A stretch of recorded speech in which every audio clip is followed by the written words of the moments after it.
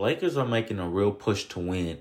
Like I said, when LeBron James gets his legs back under him and he's refreshed, it's going to be scary for the West. Same as AD. If he continues giving you 30 to 40 points and 10 plus rebounds a game, that's going to be fucking insane. So, with that being said, LA, we got much more work to do. And let's win the rest of these games.